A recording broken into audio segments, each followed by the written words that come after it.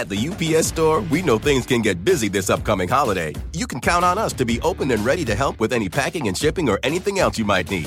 Is there anything you can't do? Actually, I don't have a good singing voice. The UPS... Nope. But our certified packing experts can pack and ship just about anything. At least that's good. The UPS Store. Be unstoppable. Most locations are independently owned. Product, services, pricing, and hours of operation may vary. See Center for details. Come in today to get your holiday goodies there on time.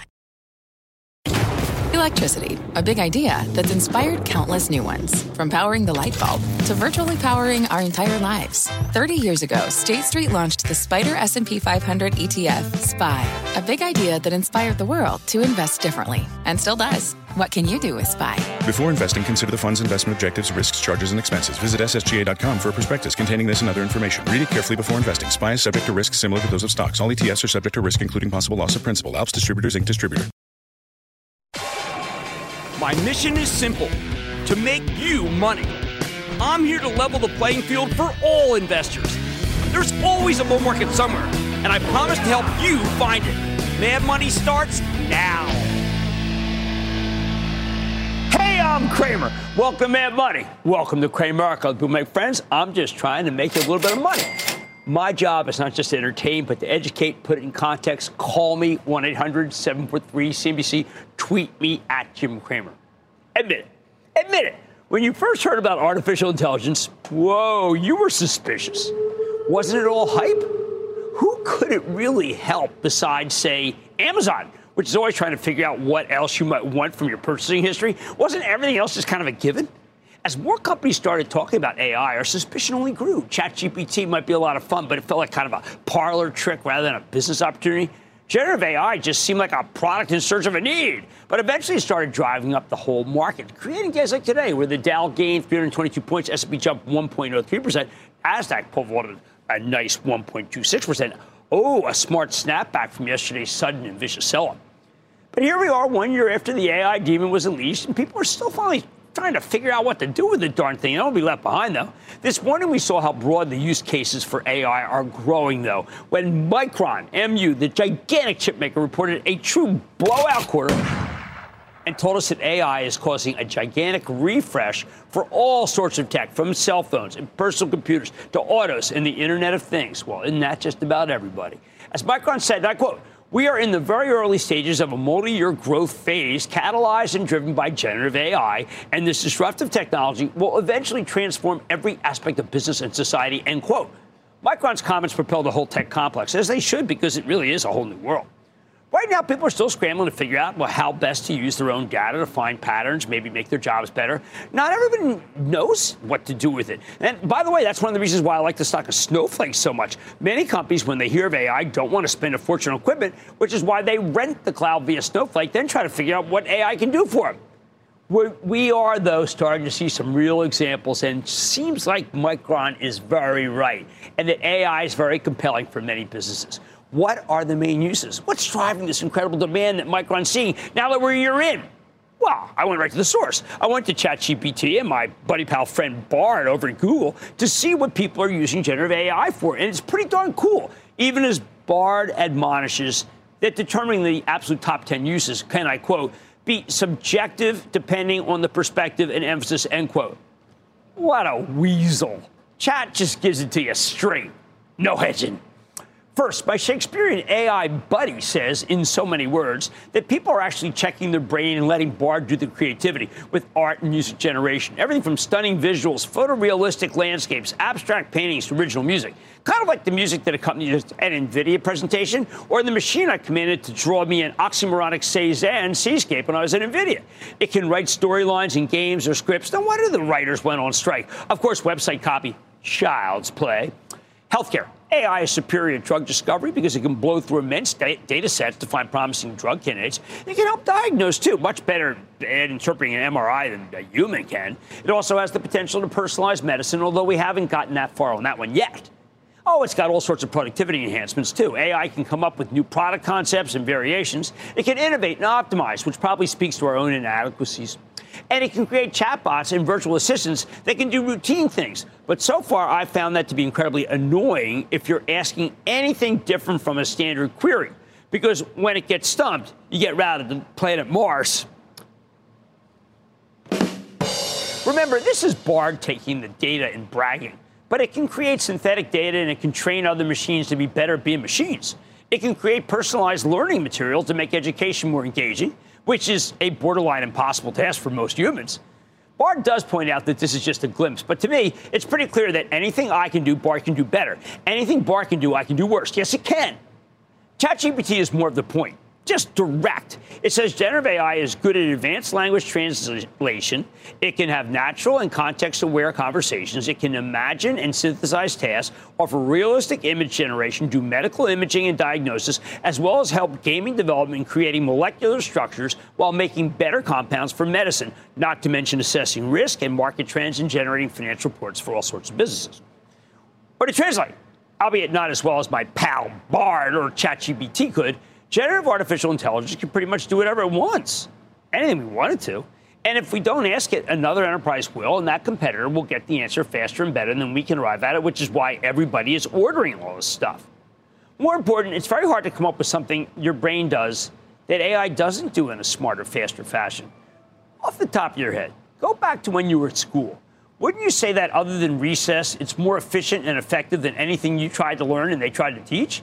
At least we still have the monkey bars. Seesaws. Compared to AI, we're just slouches. I mean, as someone who was tracked in track 4 of 4, with the 1 being the best, I can tell you that hands down, I can't think of a thing that I learned that's valuable now versus what I can get from these machines. We should have just sat there and watched Our Mr. Sun or that movie about the dinosaurs walking to their death in the desert and enjoyed ourselves. But then again, I don't want to sell either of these too short. I got real smart after track 4 and got summa cum laude in my general exams at Harvard. But I can tell you once again that that was mainly because I have trouble sleeping, so I could stay up for a 48-hour cram session and still take the test really well. What's scary is that I think Bard, not ChatGPT, but I think Bard could have crushed me. All that studying for nothing. Okay, I digress. Here's what's really crazy.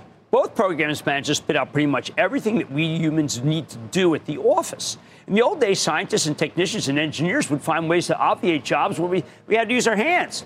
Now it seems to obviate our brains. So, to go full circle, because AI is so amazing, we may never again have enough semiconductors to meet the demand of all those use cases, because it's hard to think of something these two programs really can't do. Yes, tonight we have Cintas, which delivers uniforms and safety equipment to 1 million clients, but they like Google Cloud, probably immune. Domino's Pizza, hard to think that machines couldn't do better. How about talking with they use Microsoft? Levi's, good company, but I wouldn't be surprised if AI can't make it better. These tasks all seem like the height of machines' creativity. But you know what? We're actually still just in the first year of the explosion. The good news, generative AI can't do everything. The bad news, what it can do, it does better than we'll ever do, unless maybe you're Einstein or Beethoven or Oppenheimer and Mozart. I would want to say Picasso, Matisse, but I've seen what those two can do with modern art, and nobody's safe in that profession anymore.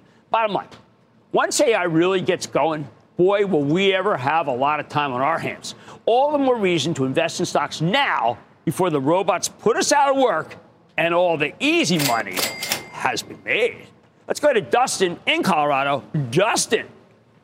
Hey, Jim. It's Dustin. How you doing? Dustin, I'm all set for you. Oh, okay. Let's see. I just had a question Dustin? about Campbell's. I was thinking Hit the AI about button. Give me a question, please. Oh, Campbell's. There, Dustin. How are you? I'm doing okay. I was thinking about Campbell's, where it's going to be the coldest time of the year coming up, and I'm thinking with it being pretty low, I'm thinking it would be a pretty good stock to pick. I was seeing what you had. Well, you know what? This is just Mark Klaus is in, and this is what speaks to how tough it is at Campbell's. I think Mark Klaus is a brilliant business person, a veteran. He's done great things, and yet every single thing he's done, and he still can't get the earnings breakout. I want to hold on to it too, and not just because, boy, I don't know if you had the seasonal Pepperidge Farm, but they are killers. But we gotta wait. Sam in Pennsylvania, please. Sam. Jim, before I begin, I just would like to point out, I saw you this morning discuss the single-day options and that price action yesterday. And I just want to highlight, I think that's something we should be paying attention to. You're absolutely right. We did a good piece off the charts about it. I read through it again today. It is absolutely true. They can be in control because they're 40% of the options market. So we got to be very careful on days where there's not a lot of volume. Sam, how do we go to work together? So, Jim, listen, now that we've got the Fed talking about reducing interest rates, demand for single-family housing has been nothing but strong. And as interest rates begin to decline, that is something that should only pick up. One of the more important things that almost every single American house has in there is Whirlpool. And with interest rates coming down, I would expect Whirlpool to begin to do quite well. They do $20 billion in revenue. And it's got a market cap only. Well, I got to tell you, Sam, I felt the same way. And Jeff Marks and I got together, and we would put Whirlpool we put it in the bullpen. I thought it was going to be a blowout quarter, and they didn't deliver the quarter that I expected.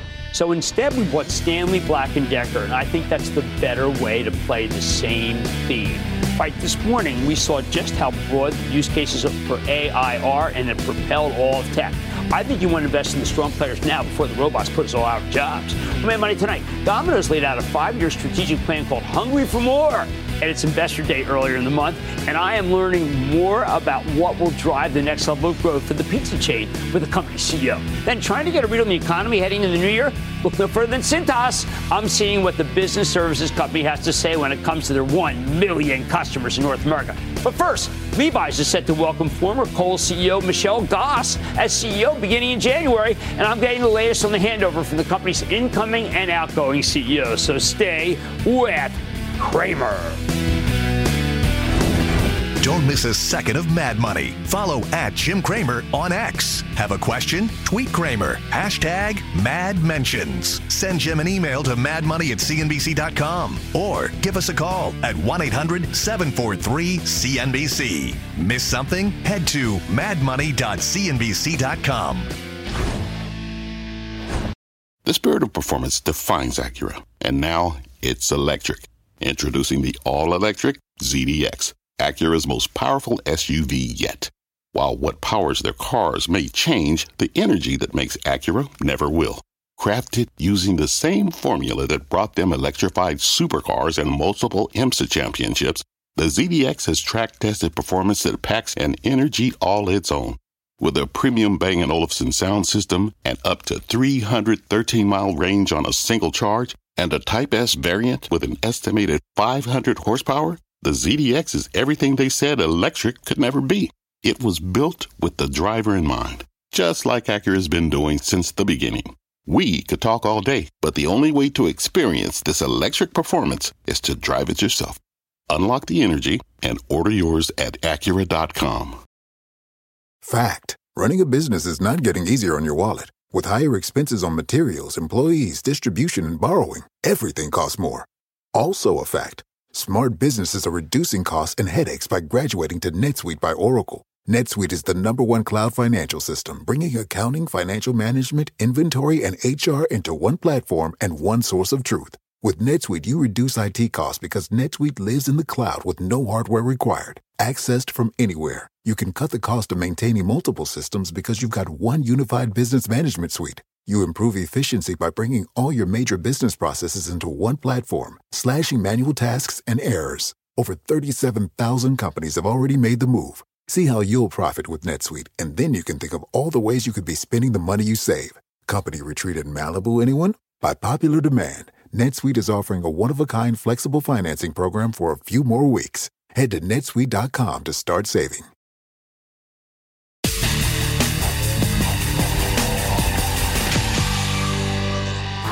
Domino's Pizza finally got its groove back. After peaking in late 2021, the stock struggled until this summer, in part, of course, thanks to a post-COVID hangover, but also because of competing online delivery services. For years, Domino's had the best app and the best delivery. But as DoorDash and Uber Eats got bigger, they had to deal with more and more rivals who are willing to pay DoorDash to cut in order to get more business. Troublesome. But this July, Domino's announced that they'd be partnering with Uber Eats, and the market loved the news so much that the stock shot up nearly $40 in response. Then we got another leg higher when the company reported a very solid quarter in October. So can this thing keep running? Let's check in with Russell Wieners, the CEO of Domino's Pizza, get a better read of the situation. Mr. Wiener, welcome back to Mad Money. Jim, thanks so much for having me. Well, Happy holidays. Well, Russell, it's so great to have you. And the company feels, to me, very re-energized. A lot of the people at your analyst day, a lot of the executives really told great stories. What is behind the newfound energy that gives you confidence enough to have very good promises to numbers for many years out now? Yeah, I think what we try to do is give two messages to analysts when they were here. One is Domino's foundation has never been stronger. We are back.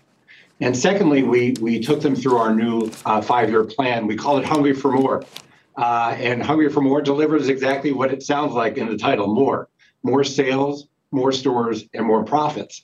And to give you a sense, Jim, kind of big picture what this delivers, on the sales side, we're saying 7% plus. So 7% is the floor, but we're hungry to deliver more. 7% over the next 5 years, that's $7 billion. That's the equivalent to taking the number 10 restaurant in the U.S. and adding it to how big Domino's is today. Well, to me, you certainly give me a reason to think that it's true because, one, pizza's personal and popular. Two, you guys have the absolute best system to deliver it. Everybody can have it. And third, the price is still right. I mean, all these things you told me when you came in were true, but I think you've only made each one of them better. Well, we appreciate it. I mean, certainly we have a great team here. And I think what really gave people a lot of confidence, look, we've always been honest and transparent with our customers and with you. These last couple of years, from a delivery standpoint, we weren't where we needed to be, but we went back and we fixed it, right? So our delivery times are back to where they were in 2019. What we talked about at the earnings day was that Q4 to date, not only are delivery sales positive, but delivery orders, so transactions are positive. So our delivery business is back, and that's before you even add in any of the kind of tailwind we're getting from Uber. And so that's why folks should have the confidence that the strategy that we put out is already starting to work. Now, you do have massive rich data, probably better than anybody, and you're doing generative AI. What have you been able to come up with so far that makes it so you'll be even faster and better? Well, what we're doing today is just the start. Jim, we start making the pizza before people actually order it, right? Our AI helps us with that. We bring it out to the driver before the driver even comes back. And so we're going to continue to build that. We call our operating system, the technology behind it, Dom OS, so the Domino's operating system. And it's going to get smarter and smarter over time. We're working with Microsoft on generative AI and how to, at the end of the day, my goal is to have just-in-time pizza making. That is brilliant. It really is, because that's what we want. I mean, as you say, throughout your analyst day, people want speed. I was surprised at how important speed really is, to the point where they want emergency pizza. Well, emergency pizza was great. What I love that our marketing department has been able to do, they did it with carryout tips, and they're doing it with emergency pizza. Jim, all emergency pizza it's a buy one, get one free. But the get one free is your emergency pizza. What a great way to think about promotional mechanism. Have been on for a long time, and we get folks like you talking about it. So I'm really proud of the team. We innovate on product, on technology, and in marketing. But at the same time, you're really doing a top to bottom redo of the technology. I thought the technology is great. It doesn't satisfy you. We are a work in progress brand. We wake up every day asking ourselves, are we better than the day before? So our new loyalty program that we just launched, it is fantastic. We have, over the last year, Jim, we've added about 2 million loyalty members, 1 million of them since September, since we launched a new program. What we did was we changed the program so users could get in at lower thresholds, $5 versus 10. And now you can also redeem at 20, 40, and 60 points, not just 60. And so all of a sudden, all these light users, we've got 32 million users in our loyalty database. We have 40 to 50 million additional users that tried our loyalty program but didn't come back. And now we have a much more compelling program. Well, I also think that people maybe listen to you and say, well, how about the other guys? You have some statistics that you present on the analyst day. The other guys are closing a huge amount of stores while you're opening stores. I am so proud of our system. We went back to 2015 during Analyst Day because that's when we launched our loyalty program. So the numbers I'll give you are between 15 and 22. In the U.S., we'd opened up 1,600 stores net, and our competition, our two public competitors combined, closed about 1,300 total. And so you look at that difference, and that's part of why our share has increased. Our share over that time period, 2015, up through Analyst Day, is up almost 9.5 points. And we've taken from the national competitors, we've taken from the local chains, and the regional chain. And one of the reasons I'm so impressed by what you're doing is it's clear that's great domestic. International, you have not even scratched, I'm going to say not even scratched the surface of the countries that want Domino's Pizza. Yeah, I mean, our international team, it's such a special business. History, 30 straight years of positive same-store sales is amazing. And there are so many special things about our international business. But, this one to me is the one that gives me the most confidence.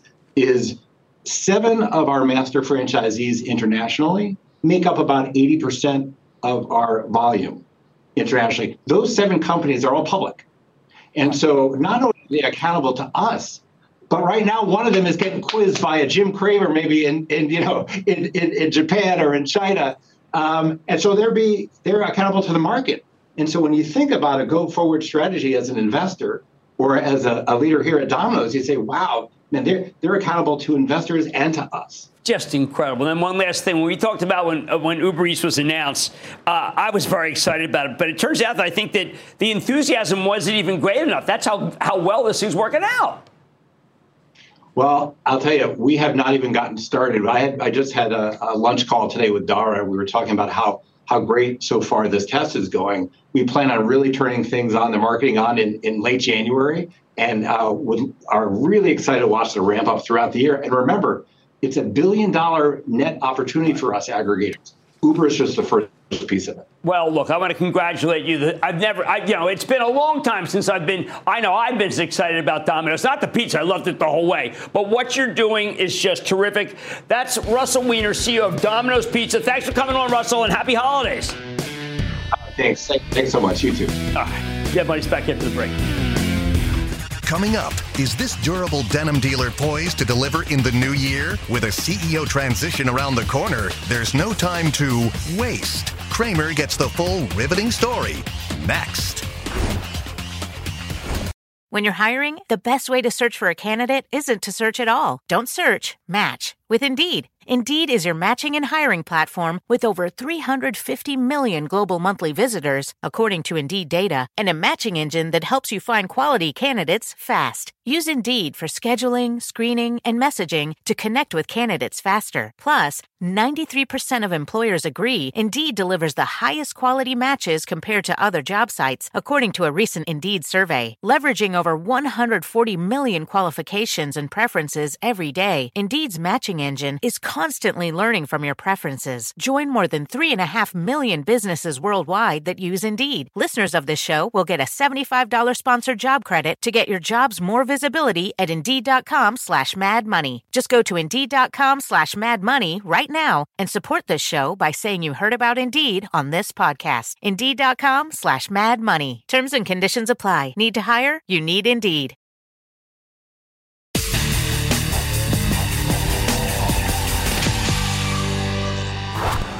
There's a changing of the guard underway at Levi Strauss & Company, the denim powerhouse. 2 weeks ago, we learned that longtime CEO Chip Bergh will be retiring next year, with President Michelle Goss, formerly the CEO of Kohl's, taking his place effective January 29th, although Bergh's sticking around as vice chairman until the official retirement date in April, and then as a senior advisor until next November.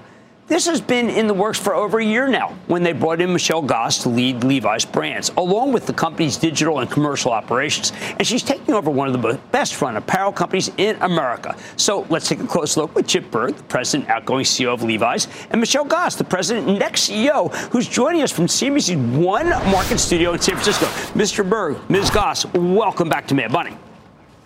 Thank you, Jim. Great to be here. Great to see you again, Jim. Thank you, guys. I really appreciate it.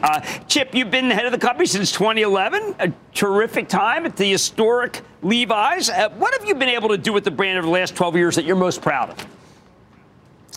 Well, it's been a great run, Jim, and 12 and a half years have really flown by. But, I think probably the thing I'm most proud of is I'm leaving the company in a very, very different place than it was when I got here. The brand had lost its way, and we've put the brand back at the center of culture, and Arguably, the Levi's brand today is stronger around the world than it has ever been.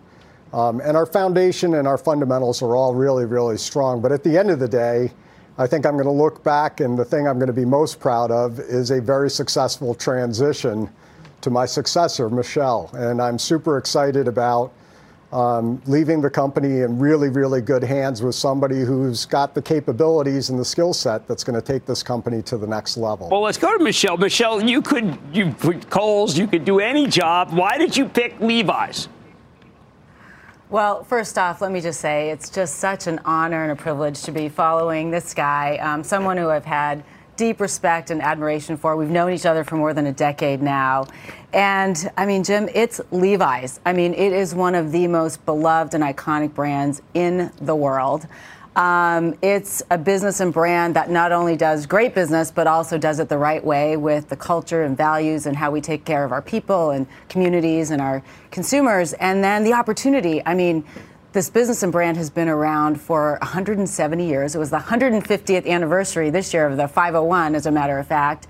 And to have this much legacy and heritage, yet as we look ahead, so much opportunity. I mean, as I came in, Chip and the team put in place great strategies, which is about putting the brand ahead of everything. Second, DTC first and making that pivot to become a retailer. And third, diversifying our business across channels, brands, categories. All of those are working, and I see lots of opportunity going forward. Let's go with your latter point. On the last conference call, you talked about making it more of a lifestyle brand. Can you please explain that to our audience who may not be as close to the apparel business as you are? Yeah, you bet. So I think we would all say today that Levi's is famous for jeans, for denim bottoms. And as we've traveled around the world, let me say I've seen firsthand, we've gone to more than 15 markets, that in many of these markets, Levi's is much more than that. And the way we describe it is denim lifestyle. And as a matter of fact, over the last decade, even under Chip's leadership, business like tops has more than doubled. And we're just sort of at the beginning chapter of what can be as people think about Levi's as truly an apparel brand, or what I'd say a denim lifestyle brand. Now, what that means in practice, Jim, is first you go to where you have the authority and how people love you, which is around denim, head to toe denim. So that's denim shirts, denim skirts, denim dresses. And I would say as someone who's a woman, I wear a lot of things besides jeans. And today we're very underpenetrated in categories like denim skirts. And that's just one example of, you know, how we really see this massive unlock to pivot the company from being known as jeans to being truly a denim apparel lifestyle company. Right now, Chip, what you've done to be able to make it for what Michelle's talking about is be able to provide us with Levi's wherever we want it to be, whether direct to consumer or wholesale. But one thing you've done, there's 5 of them, but this most recent one sounds great, the House of Strauss in Mexico City. Can House of Strauss be in every kind of cool city that we want to go to? Well, I don't know if we're going to put it in every single cool city, Jim, but the House of Strauss is a capability that we landed upon, and we really leverage it for center of culture moments that we can turn into great PR activation. We were down at the House of Strauss in Mexico City when the Giants were playing there back in April, and it was an amazing activation, and we got, you know, hundreds of millions of impressions just from one single event. So we do have 5 House of Strausses around the world, and we have the potential for a few more. We've got a new one that's going to open in Paris ahead of the Olympics next summer, and we're really excited about how the team activates around the House of Strauss. Michelle, are there some areas that you think are dramatically underpenetrated that can be terrific? A lot of people are discovering, including you, that India turns out to be insanely good once you're in the culture. It's very hard from 30,000 feet, but are you discovering that maybe India should be a central point to sell Levi's? Absolutely, Jim. I mean, the international opportunities for this brand and this business are incredible. Like I said, we traveled the world this year, more than 15 markets. And in markets like India, it feels like we're just getting started. I mean, it's a relatively small business for us today. The brand is on fire. It's a youthful population. It's a big population. And that is one example of a market that has tremendous upside. We made 3 trips to Asia this past year. And in every market we went to, whether it was the Philippines or Thailand or even Japan, China, you name it, we're just scratching the surface. And not just Asia, but Chip was just talking about Mexico. Latin America is another big growth market for us. So that's one of my key priorities. It has been for both of us. But as we transition, international expansion is going to be top of the list as we think about our growth prospects going forward. All right, now it's clear Michelle knows what she's doing, Chip, but what have you passed on to her in the last year that you're most proud of?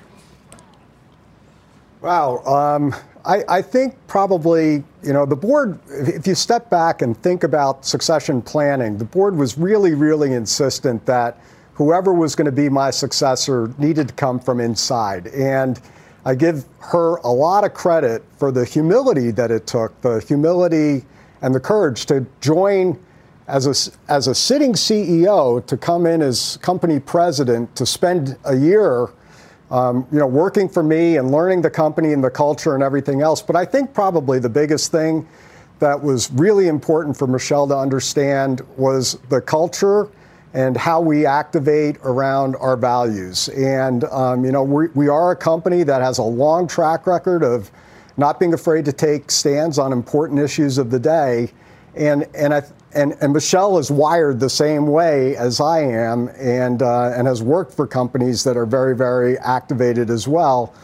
But it was important for her to kind of see it from the inside and how we operate that, how we work with the board of directors on when we are going to take stands, and kind of experience that firsthand before she's actually sitting in the chair. Well, Michelle, I want to talk about that because there is this whole new rise of let's just call it the Shein economy, where I thought we had gotten rid of them. I thought that when Chip took me to show how clothes are really made in terms of being able to preserve the environment and keep dignity involved with the people who make the product, this new stuff seems to get antithetical. It's like a throwback. Can you stay on course that Chip has put you on for the environment and for worker dignity? Oh, 100%, Jim.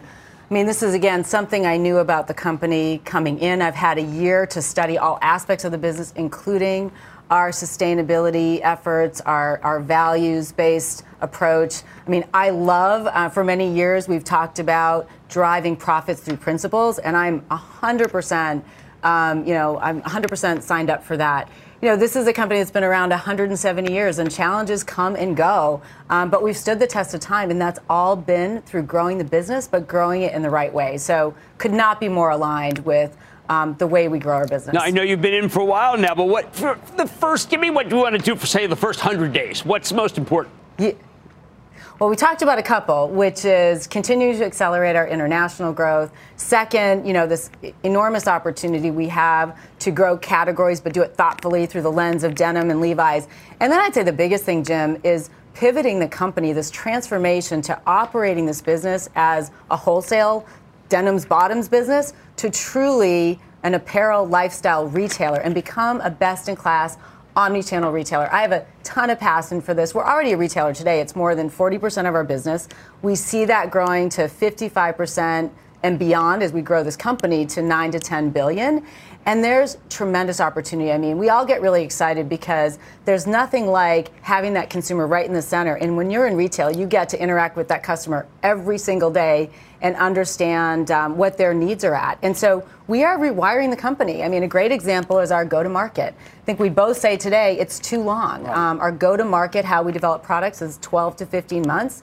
It has to get a lot faster so we can be faster, more responsive, more agile, and more efficient as we do these things. Well, I bet you, Jim, this whole pivot, this whole pivot to direct-to-consumer first, I mean, we have always been a wholesaler-first company, and it is a key reason why Michelle is absolutely the right person to take this company forward. She has almost 30 years of really deep retail experience, and we need to make this hard pivot. Now that we really are a retailer, 40+% of our revenues, we need to make this hard pivot to really run the company as if we were a vertical retailer. And that's the skill set that she's going to bring that's going to help take this company to the next level. All right. Well, Chip, you'll be very missed. Michelle, welcome. I don't want to say aboard because you've been there, but it sounds like you've got all the right plans. And I can't wait to talk with you about the next 100, I don't know, how about another 150 Levi's? Why not? Why can't it be like that? Absolutely. So Michelle Goss yes. and to Chip Bergh, thank you so much for coming from San Francisco, but really coming from Levi's. Great to see you guys. Thanks, Jim. They're going to be back after the break. Coming up, dress for the job you have? The workplace apparel player is looking spiffy after earnings. Cramer's got the CEO. Next.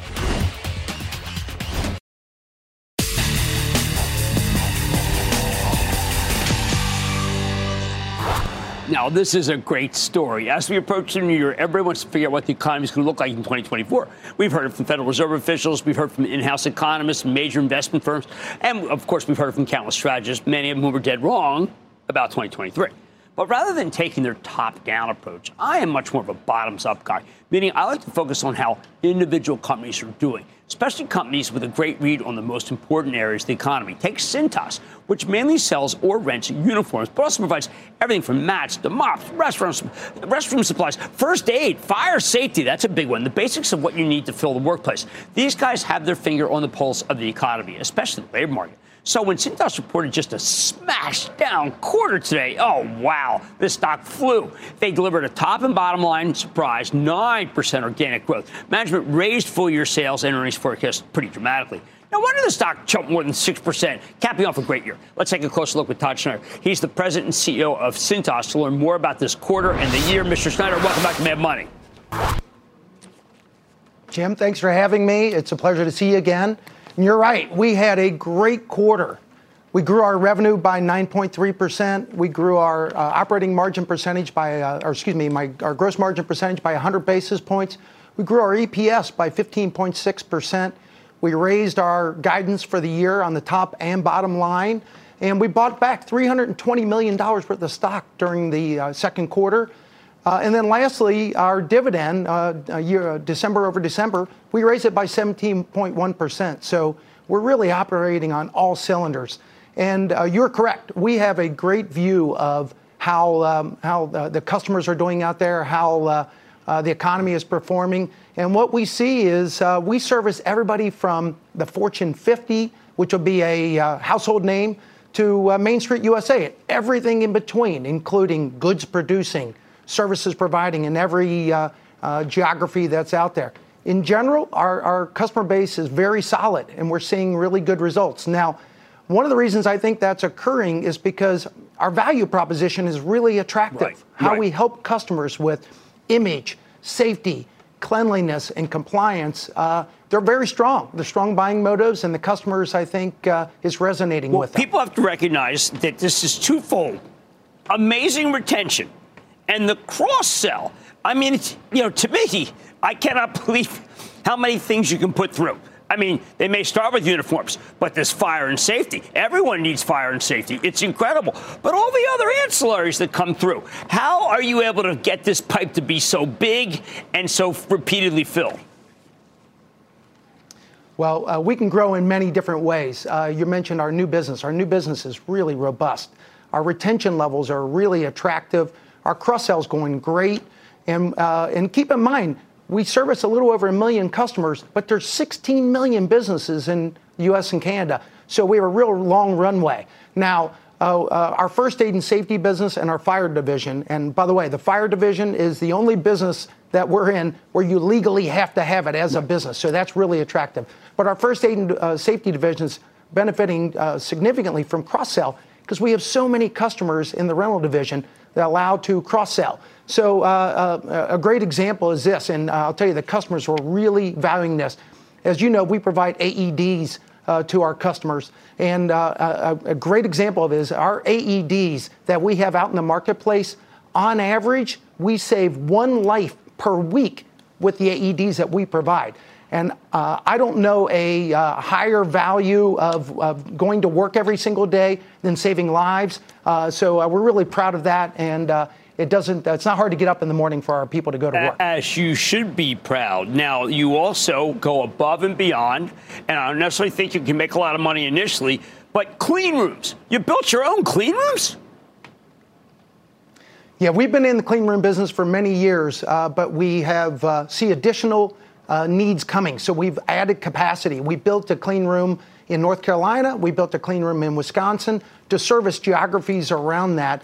And there are more and more companies every single year that have a clean room level of requirement of what their garments come back to them. So whatever the particulate level is of how the cleaning requirement they have, That's what we're providing. We see the pharmaceutical industry. We see biotechnology, other companies, even the auto companies, aerospace, all have that level of requirement of cleaning. And we see some reshoring going on in the pharmaceutical industry. And we want to make sure that we're in a great position to service those customers and meet those demands. At the same time, some benefits from lower commodity prices. You actually are seeing a little deflation in your system. Yeah, we watch commodity prices really closely. Energy, specifically, we watch closely for two reasons. One is they're great customers of ours, but the other item is it's an input cost to us. And we know energy markets go up and they go down, but here's what we know we'll be consistently approaching is we want to mitigate the utilization that we have from an energy standpoint. So we have a group of partners that are Six Sigma Black Belts. We have data analytics people. We have engineer professionals. And we also have IT professionals that all work collaboratively to give us transparency into what's going on our routes and what's going on in our processing facilities to mitigate the demand we have for our energy. And ultimately, we know, again, prices will go up and go down in energy, but what won't change is our approach to mitigating our use for that energy. Well, it's incredible how well you've done. I mean, of course, the Fed tightened and tightened and tightened. It didn't hurt your business at all. And I know you're coming in hot into the next year. I would congratulate you. And buying back your stock turned out to be a pretty good investment, too. Thank you for restoring to get the dividend above where it was before the pandemic. You've just done a lot of things right, Todd. And I really appreciate you coming on the show. Jim, thanks so much for having me. Happy holidays to you and your family. Same to you. That's Todd Schneider, President and CEO of Cintas Long, one of my favorite companies. Bad Money's back after the break. Coming up, Cramer takes your calls. And the sky's the limit. It's a fast-fire lightning round. Next.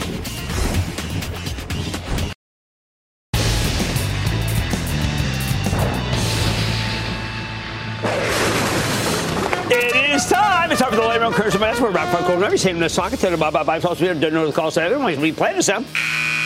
And then the lightning round is over. Are you ready, Ski Daddy? Time for the Lightning Round Curse. Let's start with Ryan in Ohio. Ryan. Michelle, hey brother. How you doing, Check partner? out the chart. I'm great. Thank you so much. Last week we went off the charts with Charlie Garner. Took the hints. Time to get some oil. What are your thoughts on Occidental? Occidental's not bad. Warren Buffett likes it. I still prefer Coterra because I want that optionality of natural gas, which is so low right now. Let's go to John in Maryland. John. Hey, Jim. First off, Merry Christmas and Happy New Year. Thank you, and same to you. Sure. I need your thoughts on SoFi. I got in at $7, and it's been a roller coaster ride. It seems like Wall Street doesn't know how to evaluate this business on whether it's a bank or a fintech stock. Do I take the profits or ride it out? John, you have correctly identified the biggest problem. People don't know which one it is. I say it's a company run by Anthony Noto that has been bringing in people and depositors and doing a great job by offering a terrific service. And that is a money good thing no matter what business is in, which is why I've been recommending it for so long. Let's go to John in Kentucky. John. Booyah, Ken. I'm Jim. I got a question about an energy stock. Sure. EQT. It's a gas E&P company in the Utica and the Marcellus. John, you got this Toby Rice. He finds the oil and gas where it should be. I think it's actually more natural gas. I think that is an absolutely terrific company. Jeff Marks and I are trying to figure out how to add another oil or another natural gas company. EQT is a real winner. Let's go to Tom in Virginia. Tom. Yeah, booyah, Cramer. Booyah. Your guidance has been making my account look pretty. Right now, I'm evaluating a fast-growing fintech company based in Brazil, and it has expanding to other Latin American countries. Provides the full banking services to those who might have to use cash. It has a highly scalable business model. Management execution is excellent. Last quarter, it beat on both the expected revenues and profits. The stock price has reacted by doubling year to date, though. Okay. My stock is new holding. New holding NU is actually a winner. You're absolutely right. I would like to take NU. And I also, by the way, let me throw in Banco Santander at SAN. This can be a twofer for joining the show. And that, ladies and gentlemen, is the conclusion of the Lightning Round. The Lightning Lightning Round is sponsored by Charles Schwab. Coming up, 10 things I hate about you. Cramer takes aim at the year gone by. Highlights with hindsight when we return.